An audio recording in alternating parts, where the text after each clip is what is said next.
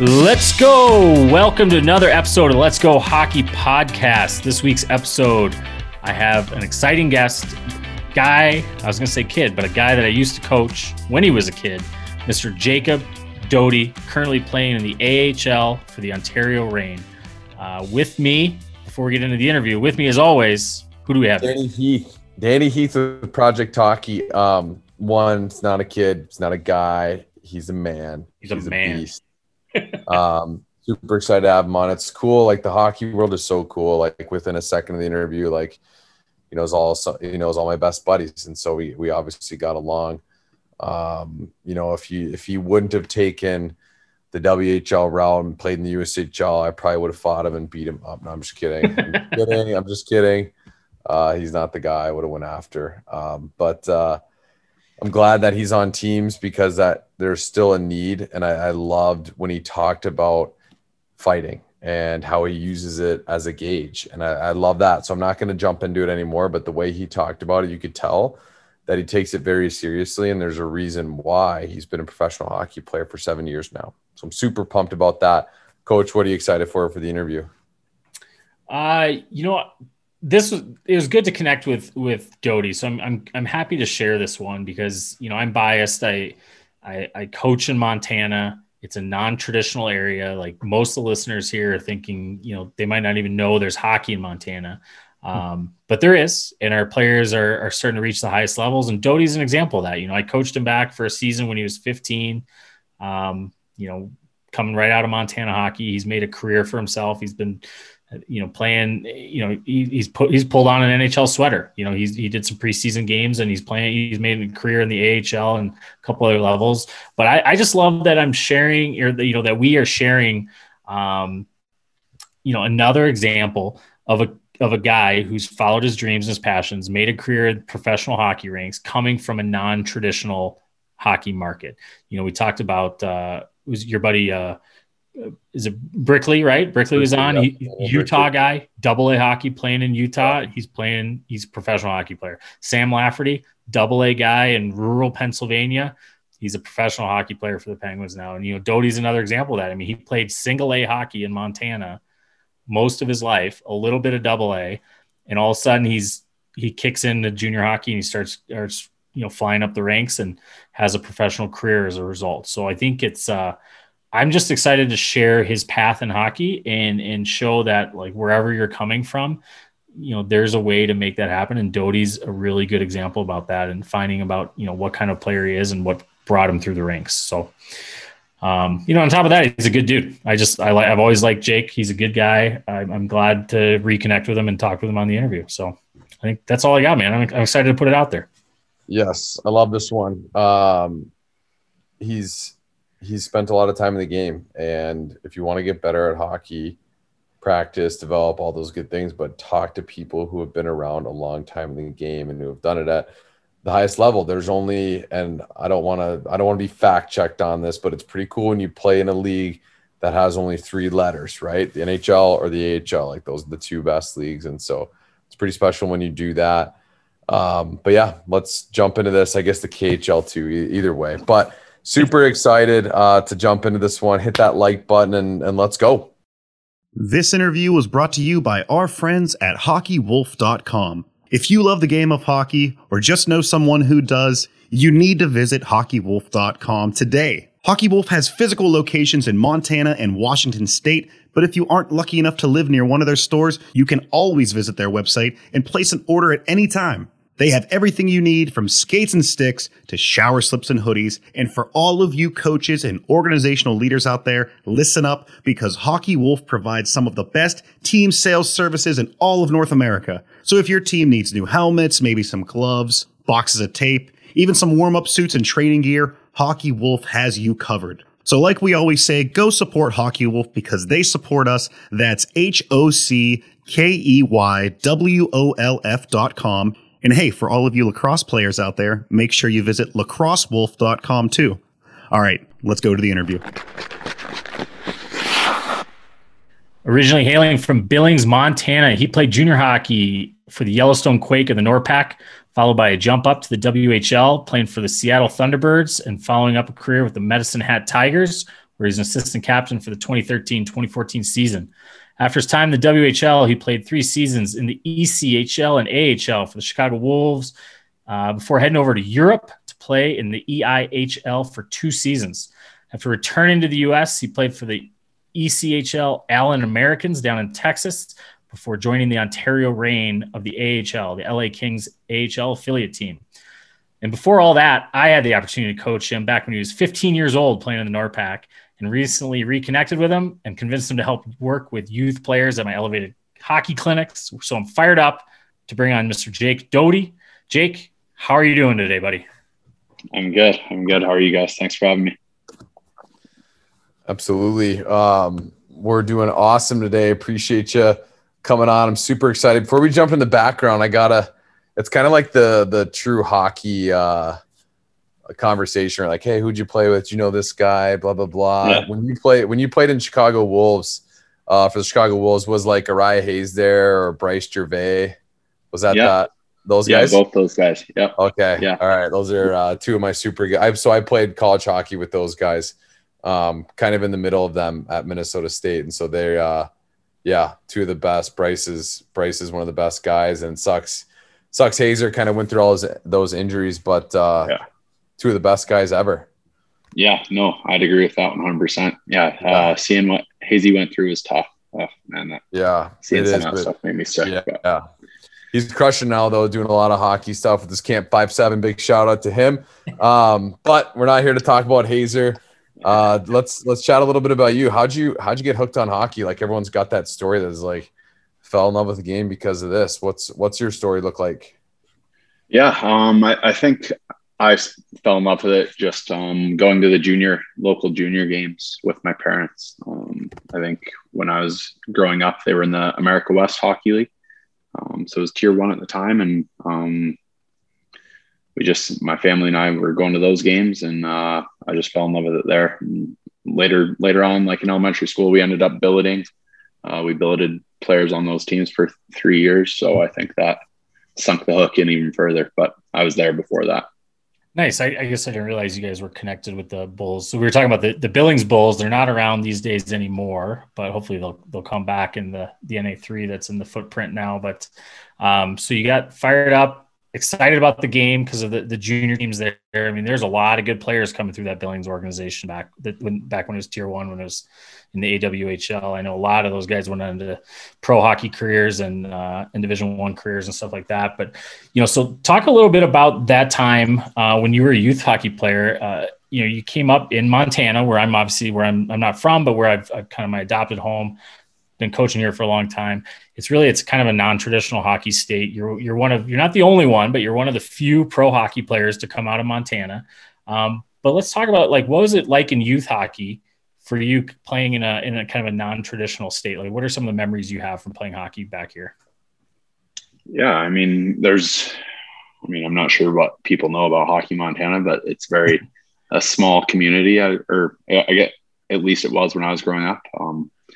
There's the 5, 6, 7 teams around the state. And some of my fond memories, obviously, just had pretty good teams for the most part, and, winning lots of games. And then Team Montana was a highlight of my youth hockey for sure. Just getting all the best players around the state into one team and going to play against those other states, and traveling around playing against different players was always very fun. Yeah, I think that's you mentioned Thunderblades. It kind of morphed into a different program, and it's still kind of changing. But that we're still doing something similar, bringing some of the top players in. But you made the jump from youth hockey, and correct me if I'm wrong here, but you made the jump from youth hockey to junior hockey when you were like, how old were you when you played your first game of junior hockey? Because you were young. Oh, yeah, I was 14. So up until my last year at Bantam, I think I was a freshman in high school. My last year at Bantam, I was playing both tier 3 and Bantam at the same time, like just sometimes playing 2 games in a day. Like if both teams were in Billings, I would play at 2:00 with the Bantam team and then dress at 7 for the junior team. So I did that up until January 1st that season, and then USA Hockey gave my dad a ring and said, look, he's got to pick one the rest of the year, whether it's Bantam or junior. And Really? I decided, you can't do that, huh? I guess not. Yeah, I don't know. So they I don't literally, know I don't know if it was because of you exactly, Doty, but like you don't hear of 14-year-olds playing junior hockeys like ever. Right. And, Right. you know, I know you were a big, strong kid back then. You know, physically you could do it, but like USA Hockey, like shortly after your age group, like made a rule. You had to be like, for a while it was 15. I think it's bumped up to maybe even 16 now. But like you can't be 14 and play juniors anymore. And I think it may be the Jake Doty rule. I'm not sure. Jake Doty rule. I'll bet I'll bet you you're beating up on some Bantam kids and some hockey mom or dad called and was like, hey, this guy can't play in junior hockey and against us Bantams. Like he's got to pick. Yeah. I don't know what the story was, but yeah, I ended up staying and playing Bantam for the rest of that year, and then made the jump full time to junior that next season. Yeah, and so that was the year when you jumped full time to Yellowstone Quake. That was the year that you and I got to work. I was an assistant coach on that team for a while until I went overseas in January. But the first part of that season was helping out and got to coaching. I remember, so I remember when you made that jump from Billings down to Cody's, not too far away, but I know that was a big deal for you as a 15-year-old to go play full time. So talk about like your head, like what was in your head, or like what was your thoughts, you and your family, as you'd made that decision of like, I'm going to, as a 15-year-old, jump into junior hockey and literally start playing against 20-year-olds night in, night out. Yeah. So it was kind of a funny situation. Obviously I played with Billings as a 14-year-old. So they had my rights. And then the summer in between my 14, 15-year-old year, the league decided to have an entry draft kind of thing. And I ended up being selected by Yellowstone. They had a new coach and we're kind of, turning things around. So I got drafted by them and I was kind of like, well, I don't know what's going on. Didn't really know what was happening. I went to Billings camp still, like Yellowstone they were going to let me stay home if I wanted to. They weren't going to force my hand in any way. I was 15 years old. Right. So I went to Billings camp and they were like, yeah, come back for main camp. We'll see what happens. And that the next week I went to Cody's camp, like their summer camp, and I broke my thumb on the first shift, just kind of a weird play into the boards, and broke my thumb, had to have surgery the next day. And I was just kind of hanging around the rink after my surgery, watching the games, or a couple days later. And the coach was just like, hey, if you, when you're healthy, if you want to stay here, if you want to play, like, I'd still love to have you. You could, jump right into the lineup. And after what, was said to me in camp in Billings, I was kind of like, you leave. I don't know what'll happen with the roster and that kind of thing. So I kind of just decided, I knew I was going to have to move if I was going to play like higher level junior hockey. I was going to have to move at some point.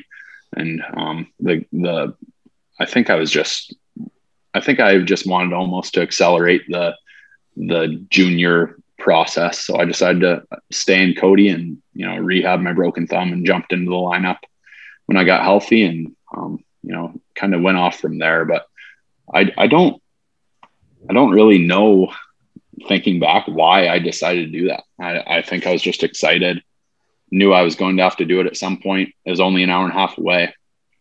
And my parents kind of just left it up to me, which I think it was very, very cool of them to do, to, not push me one way or the other, let me make a choice for myself. And, so I ended up staying in Cody, and things worked out. I think it was a good experience. I, did a lot of growing up there.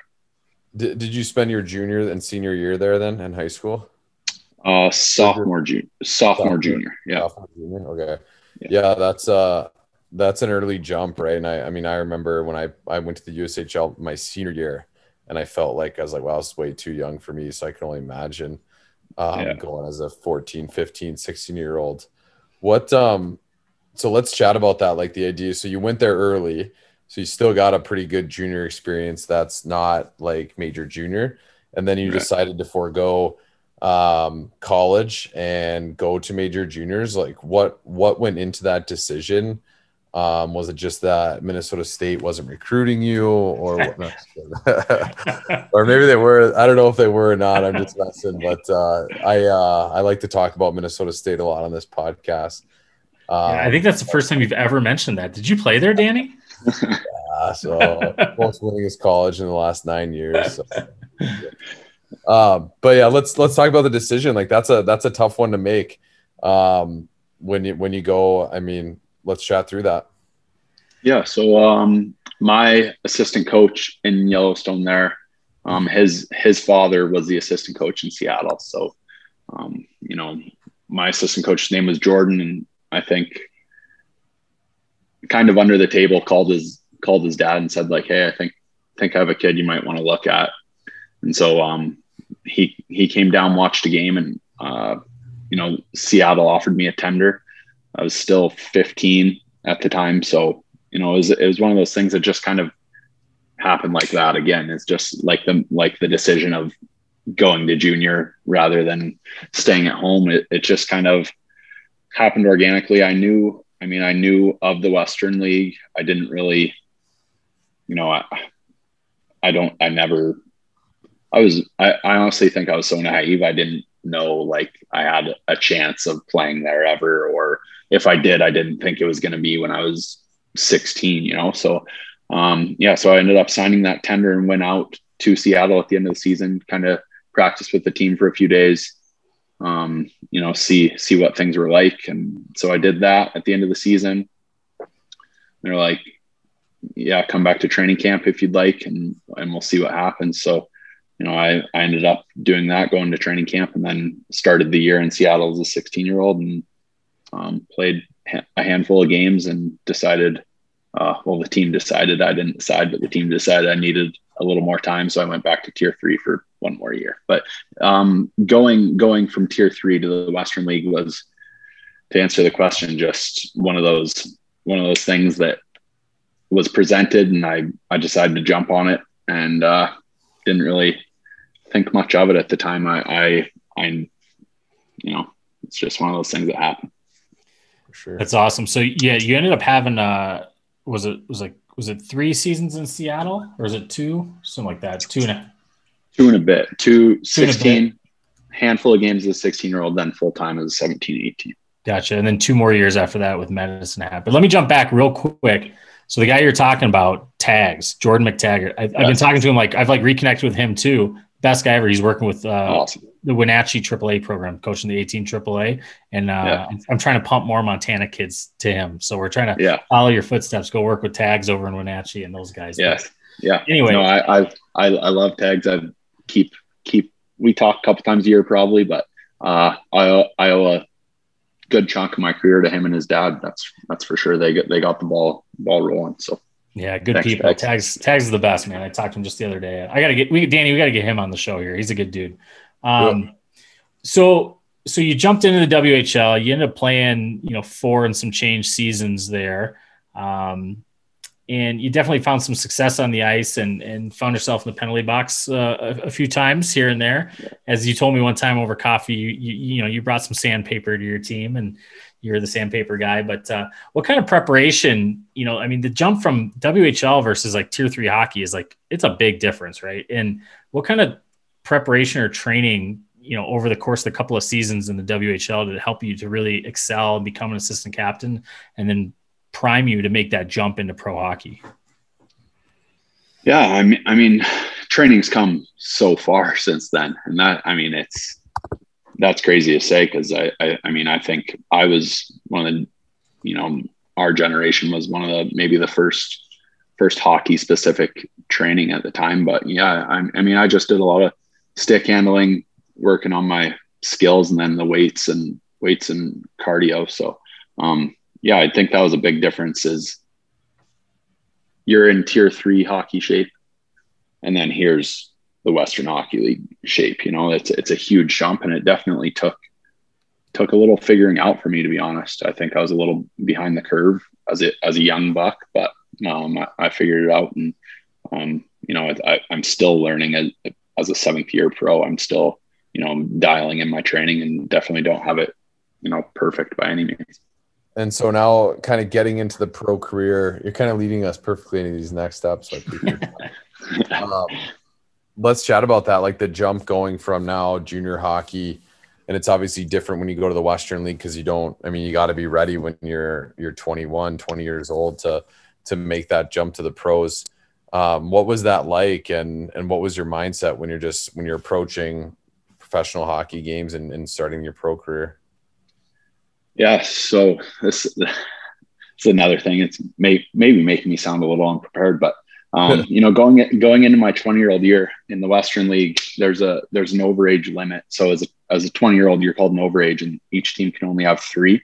And that year, heading into training camp in Medicine Hat, I think we had 7. Like we had 7 19-year-olds a year before. We were all coming back to camp, kind of having a dogfight to, we knew who the top 4 were probably. And I figured I was 3 or 4 somewhere. So I honestly didn't know if I was going to make the team in Medicine Hat. And then past that, I didn't know if I was going to be able to play somewhere else in the WHL as a 20-year-old. So, I really didn't know what was going to happen going into my 20-year-old year. I had a good summer of training and stuff and, wanted to stay in Medicine Hat, but I didn't really know what was going to happen. And then right before, I went to Medicine Hat training camp, got invited to St. Louis's rookie tournament. And that's where my pro hockey started kind of that. And that came out of nowhere. But so the difference, everything happened so fast. I didn't really have a bunch of time to prepare for a pro hockey career because I genuinely didn't think it was something that I was going to be doing, which it sounds crazy, but. Yeah. So, you're saying you weren't necessarily prepared. I think you're just kind of being humble, but I think it's a good point to maybe grab is that like at every level, like it wasn't necessarily that you were going to stick there and you had to stick there for hard work. And I think, in conversations I've had with you off this recording and just over coffee and stuff, a lot of it, you're a hard worker, and that's kind of the what you bring to that team is that hard-nosed play and that, that work ethic. And, you brought that through when I coached you to higher levels of juniors and into pros. And like you said, you skated with the Blues organization for a little bit before kind of finding a spot with the Chicago Wolves and the AHL and moving on. But, talk about that, maybe we'll focus on the pro part of it, but it's been, your whole career, but like any like mindset you have when you're approaching, maybe like more specific in the game, not the season as a whole, but, knowing that you're going to be put on the ice against, potentially some other top players and, what your role is for those teams and kind of, what's your day look like on game day that, knowing what you're going to go into that night on the ice? Yeah, I think, a game day for me is pretty standard. Breakfast, go to the rink and come back and nap. But on the way to the rink, I know I'm a physical guy. If you do a little research on me, I do have high penalty minutes. And so that is part of my game, but this isn't the 90s anymore, and you're not going to be around if you're unable to keep up with the play and contribute. So, but heading into a night for me, I know I need to be physical and, keep things simple, to be able to contribute. And, my mindset is just to do that and try and be consistent. That's my huge thing. And, I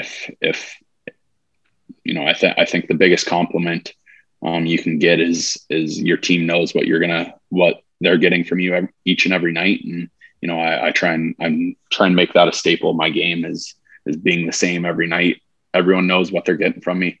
It might not be 2 goals and an assist, but you know what, I'm going to be hard to play against. So, I hang my hat on that.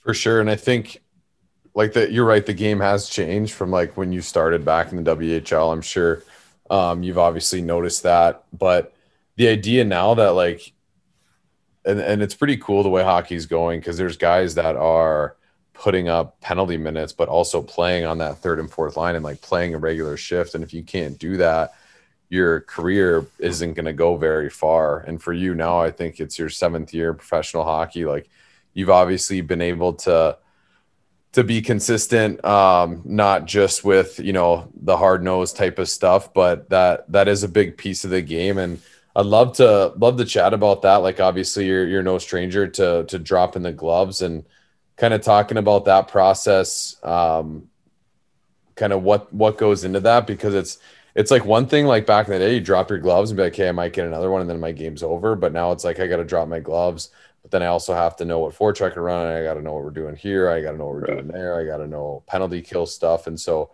I guess my overall question is just like, what piece of that played a role, like the fighting piece? And if you can just dive into that a little bit and kind of what that did for your game. Yeah, I think fighting is, I don't think it's a secret. It's maybe not the main reason, but it's a huge reason of why I've been able to stick around, especially in the American League. I think I do bring that element, and, I like that. And there's not a ton of it, but like you said, it's not one of those things that every single night I'm picking the biggest guy. Hey, we're fighting twice. And those are my 2 shifts of the night. Like that's those days are long gone. It's those days are, yeah, no, absolutely. Absolutely. And those, like you said, you have to know if your coach isn't able to trust you, like you're not going to be in the lineup, you're not going to be in the league. So, I think that's a good thing. Like I'm all for fighting. Obviously I like it. I think it should be a part of the game.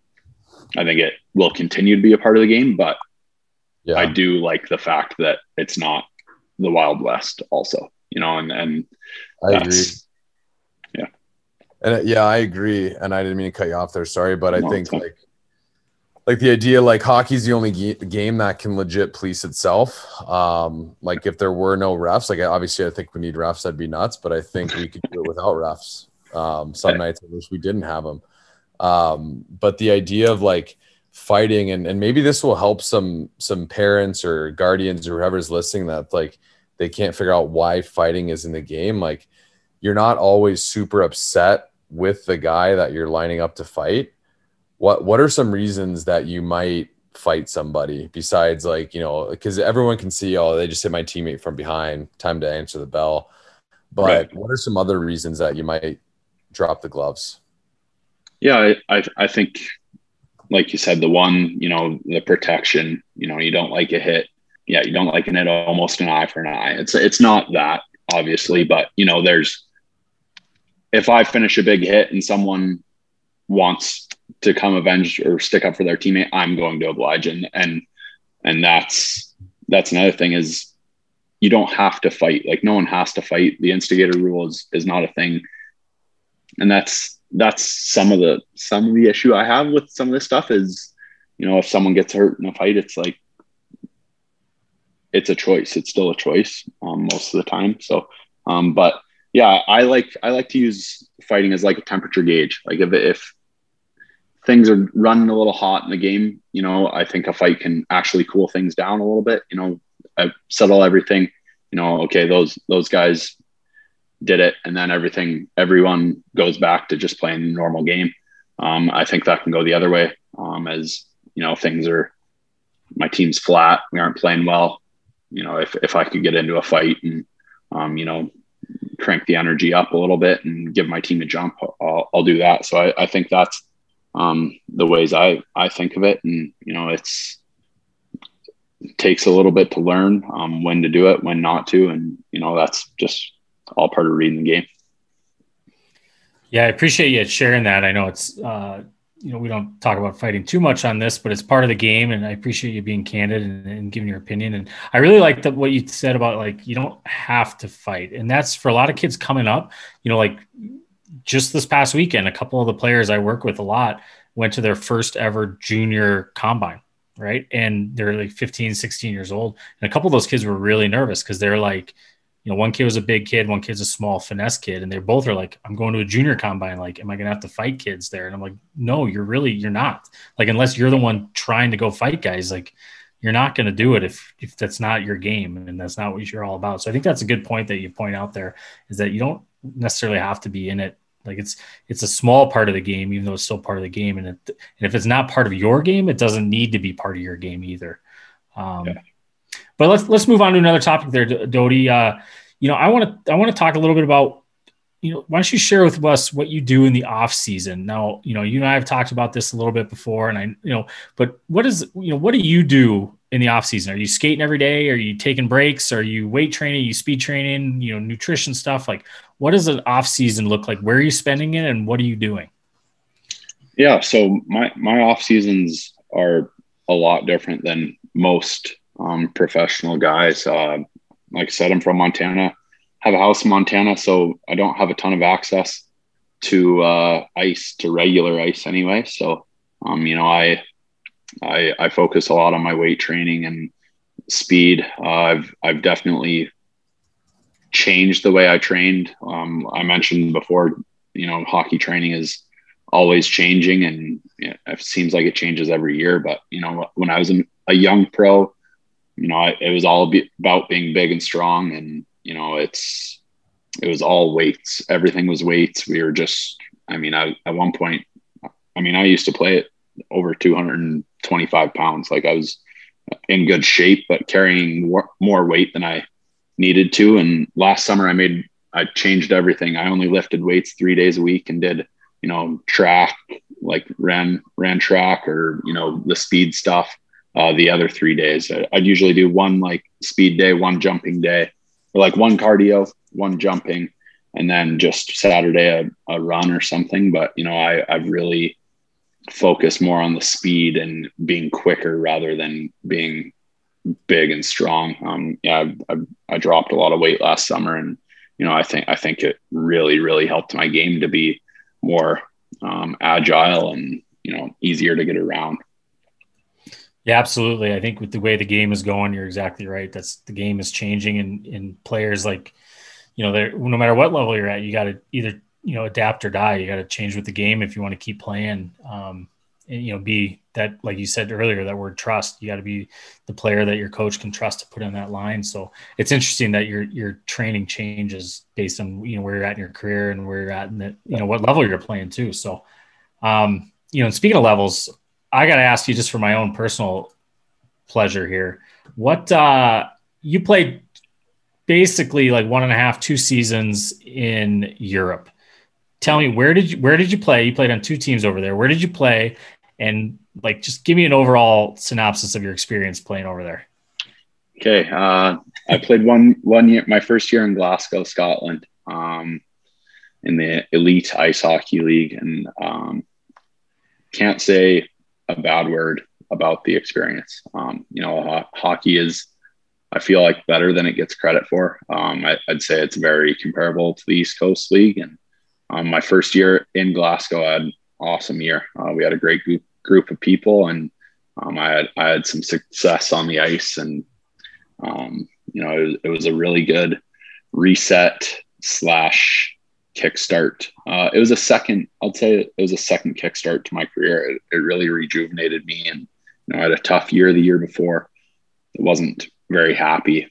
Decided to go over there, try things out, and really rejuvenated me, and lit another spark for my career. And then the next year, I was in Nottingham, England, and can't say a bad thing. Can't say anything bad about that season either. Things just didn't work out. My wife was pregnant at the time, and things weren't going awesome. I wish I could say that better. Things weren't going perfectly. Yeah. So we ended up back in Allen, but there's no hard feelings towards Nottingham. It just didn't work out, and it was one of those things where I needed a little change of scenery. And like I said, my wife was pregnant, so be a little closer to family and stuff. So, but yeah, both were good. I'd say Glasgow, I loved it there. It was awesome.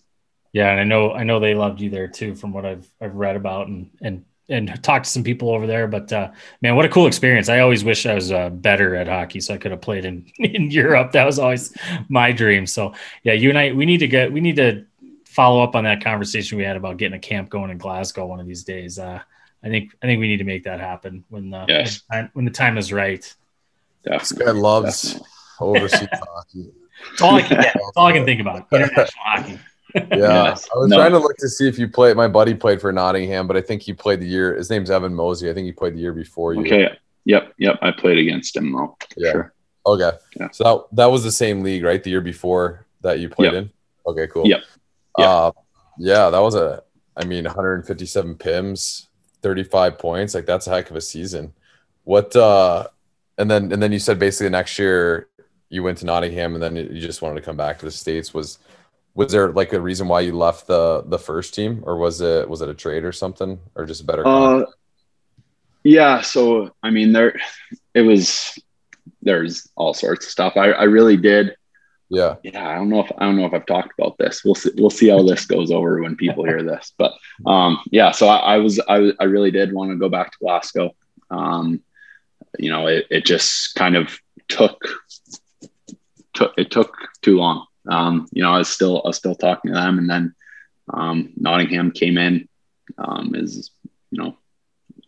offered, and one of those things, just decided to go with it. And yeah, I honestly couldn't tell you what happened or why I switched, but yeah, it didn't end up working out. But yeah, there's nothing that like made me switch. It was just, I thought I liked the signings that they had made. They're bringing in a new coach with a good resume and stuff. But yeah, it was nothing crazy, nothing juicy. I can't give anything juicy to you. So it looks worse than it was. So yeah. Well, I'm just like, I'm assuming it was a 1-year contract the first year there. Okay. So yeah. Got it. Love that. We're going to jump into some advice here soon, but any like superstitions or game day rituals, you got anything crazy like that? Or maybe if you didn't have one, was there one player you played with that always did something that was weird, that you can share? Yeah. So I used to be all sorts of like little superstitions, like put my stick in the same spot all the way. I've kind of got away from that kind of stuff, but I always put my like everything on my right side on first. So like right sock, right shin pad, right elbow pad. Yeah, nothing too crazy. I try to eat the same breakfast at home games anyway. So nothing crazy. What's the same breakfast? What's the go-to game day meal? Yeah, usually just a smoothie. All sorts of, there's a lot of in there. I don't need to go through there. It would sound really nasty too. It makes so you put the gross stuff in there, you slurp it down, and exactly. Yeah, that so there, and then just usually eggs and some ground bison. So there you go. That's the Montana guy. Yeah, exactly. So Doty, before you jump into advice, last thing. So you're currently playing in the AHL. You're in your second season with Ontario Reign? Yep. About to go into playoffs. You're making that run. I'm hoping to see you pull on an LA Kings sweater or somebody else's sweater here pretty soon. Make that jump up to the NHL again after a little stint with the Blues. But any last takeaways from your time that you're currently in season in the AHL and playing at the basically just a breath away from the NHL there? Yeah.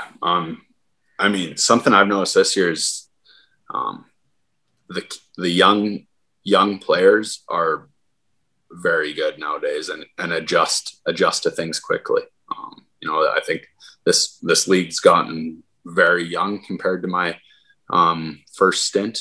I think my first year in Chicago, I think we had, I would like to say like 5 or 6 guys over 30 years old. And this year our average age is like 22 and a half or something. So the league's getting very young and very good players. And this year, especially with, there was no OHL or no major junior at the start of the year. So we had a lot of guys that normally would be playing junior playing with us, and you wouldn't be able to tell.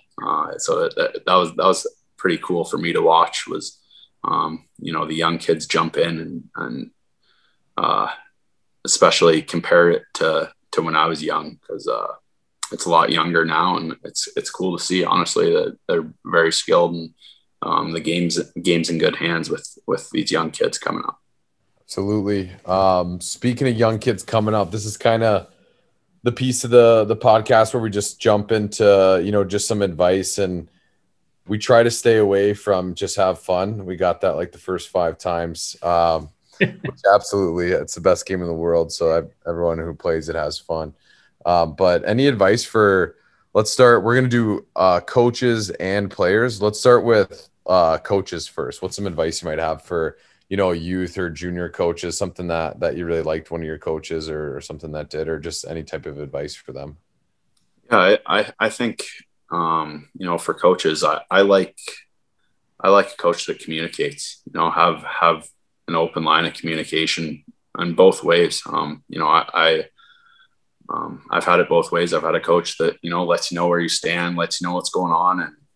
And I've had it the other way where you're kind of guessing at what's going on. So, and I think I can speak for most players where, a coach that communicates is a lot easier to play for, honestly, because you know what you need to do, or what is expected of you. So I think for coaches, that's a huge thing in my book. At least I know I like to, have conversations with my coaches.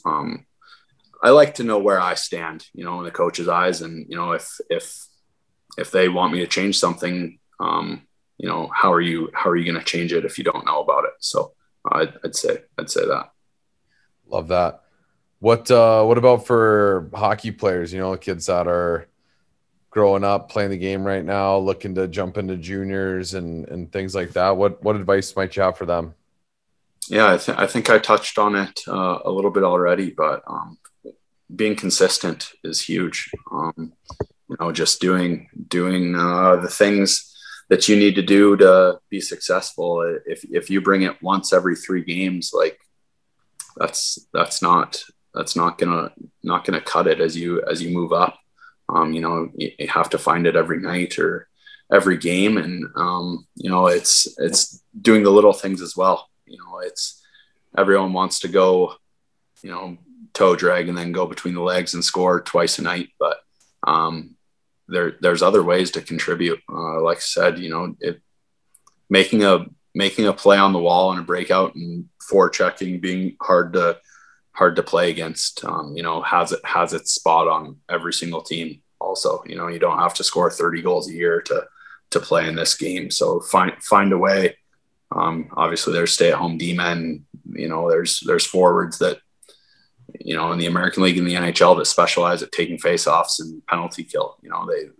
They get most of their minutes doing that. Obviously you're going to play 5-on-5, but if, there's a way to stick around and to do the little thing, you can do the little things. And yeah. No, I love that. Figure out what your game is, know your role, and do that role consistently night in, night out, and you're going to find success and open up doors to reach new levels or wherever you want to go. So with that, I think we're going to wrap it up, Doty. I appreciate you coming on, man. If anybody wants to reach out to you, is there anywhere that people can find you, any social media or anything like that people want to reach out, or do you want to have them come through the podcast here and reach out to you? No, yeah, I can give my social medias. I think Instagram is DOTES_37, and Twitter would be, I can check here. Let me double check. Yeah, I don't. Looks like you changed your Instagram. It's DOTES_ by itself. Okay. Yeah. Sorry about that. No, and then Twitter would be the same, DOTES_. So yeah, feel free. Feel free to hop in the DMs, and if you have a question or just want to say hello, I'm open for that. Awesome, man. Well, Jacob Doty, thank you so much for coming on the show. It was awesome walking through your path. It's great to reconnect with you after, these years ago of coaching with you, and it's been a pleasure getting on the ice recently at some of the elevated camps, having you out there helping the kids. It's awesome watching you work with young Montana kids out there too. And best of luck with the playoffs. I know you're jumping into the playoffs with the Reign here coming up pretty soon. But before we wrap up here, last thing, so Let's Go Hockey podcast. Let's get a let's go from you to sign us off. All right, let's go. Awesome. Awesome. Jacob Doty, thank you so much, buddy. We'll talk to you again soon. Thanks, Doty. Thank you. Yes. Jacob Doty, thank you so much for joining us on the podcast today. It was a pleasure speaking with you. I loved walking through your career and talking about the different stops and your way up to the AHL and everything in between. It's a pleasure speaking with you again, Doty. But with that, I think we jump into the 3 stars of the night. Danny, why don't you kick this off? What do you have? 3 stars. 3 stars of the night. One is Cale Makar. I got the game on in the background. He just made an absolute play. And the thing is, this is going to come out in like 2 weeks, so it won't make sense, but maybe they'll see it. Anyway, sorry. Stars of the night. 3rd star is his advice for coaches. I love that when he talked about his advice for coaches, that open lines of communication and that he wants to be told where he's at so he can know and get better, right? And you're talking about a guy who, like you think about the guys in the first line, the top scorers, they know where they stand usually, right? But what about those guys that play and those girls that play 2nd, 3rd, 4th line? Let them know, give them an idea. And just for coaches, like, and even the first line guys and gals, like, you have to have open lines of communication with your players, because that's what's going to build that up. That's what's going to allow you to have more success. And ultimately, that's what is going to make your players want to run through a wall for you as a coach. And so I would say the idea of just keeping those open line of communications was a phenomenal takeaway for me. The 2nd star for me is the when we talked about fighting, and I was never a big fighter. I was in 2 career fights. I lost. I would say I'm 0 wins, 1 loss, and 1 tie. I'll give myself a tie. But it's part of the game. And like, I played 3 years in the USHL. I got asked to fight probably a dozen, if not more times. But the idea, and Cameron, you brought that up, like, you don't have to fight. But what I really loved was when he said he uses it as a temperature gauge, where, if the game's hot and things are going crazy and people are running around, okay, then there's a fight, things cool off. Those 2 guys took care of it. Let's settle in, type of thing. And there's, people fight for different reasons. And, it's pretty cool when we got someone who does it at the highest level, one of the highest levels, and he's able to talk about it openly. And he's obviously knows what he's doing. And so second star, just the idea that fighting hopefully is here to stay in our game, because it's part of our game. But the way it's happening now, like, you have to be able to play hockey and fight. And so it's pretty cool that he's able to do that. So star number 1, Coach, what do you got for us? Yeah. 1st star of the night. I've actually got two pieces here. I might actually roll up into each other, into one point. But my biggest takeaway from this is that if you're a listener or a parent of a listener or coach, like whoever you are, and hockey is your dream and you aspire to reach high levels and make a career out of hockey, Doty's a great example of that. He's a kid that, when he was a kid, like, he's playing single A hockey in Billings, Montana, right? The hockey hotbed of Billings, Montana, right? And then he jumps into tier 3 hockey and jumps from there. So, like, he's a kid who never played AAA. He never played prep school. He, and yet he kept following his dream, and he kept jumping up a level, figuring out that level, getting better and better and better, mastering that level, and jumping up to the next level after that. And so he's, a kid from a non-traditional area that followed his dream and his path, and he's making a pretty darn nice professional hockey career for himself, traveling the world, making paychecks, putting pucks in the net and putting his skates on every day. So it's a good thing. I think he's a good role model for kids that are, especially from a non-traditional area, that just because, you're not playing on a certain program that's a AAA program or something, like that, doesn't mean you can't make it. And he's a good example of that.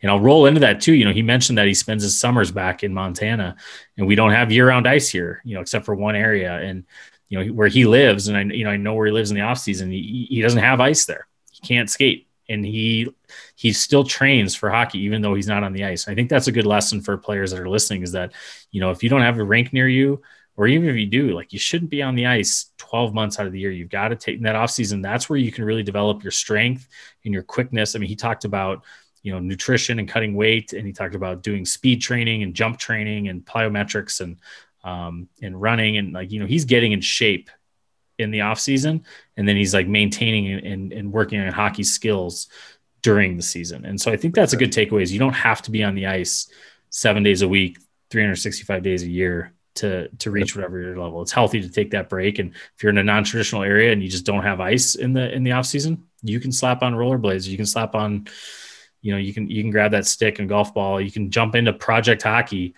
and start just doing the work off ice, do the work.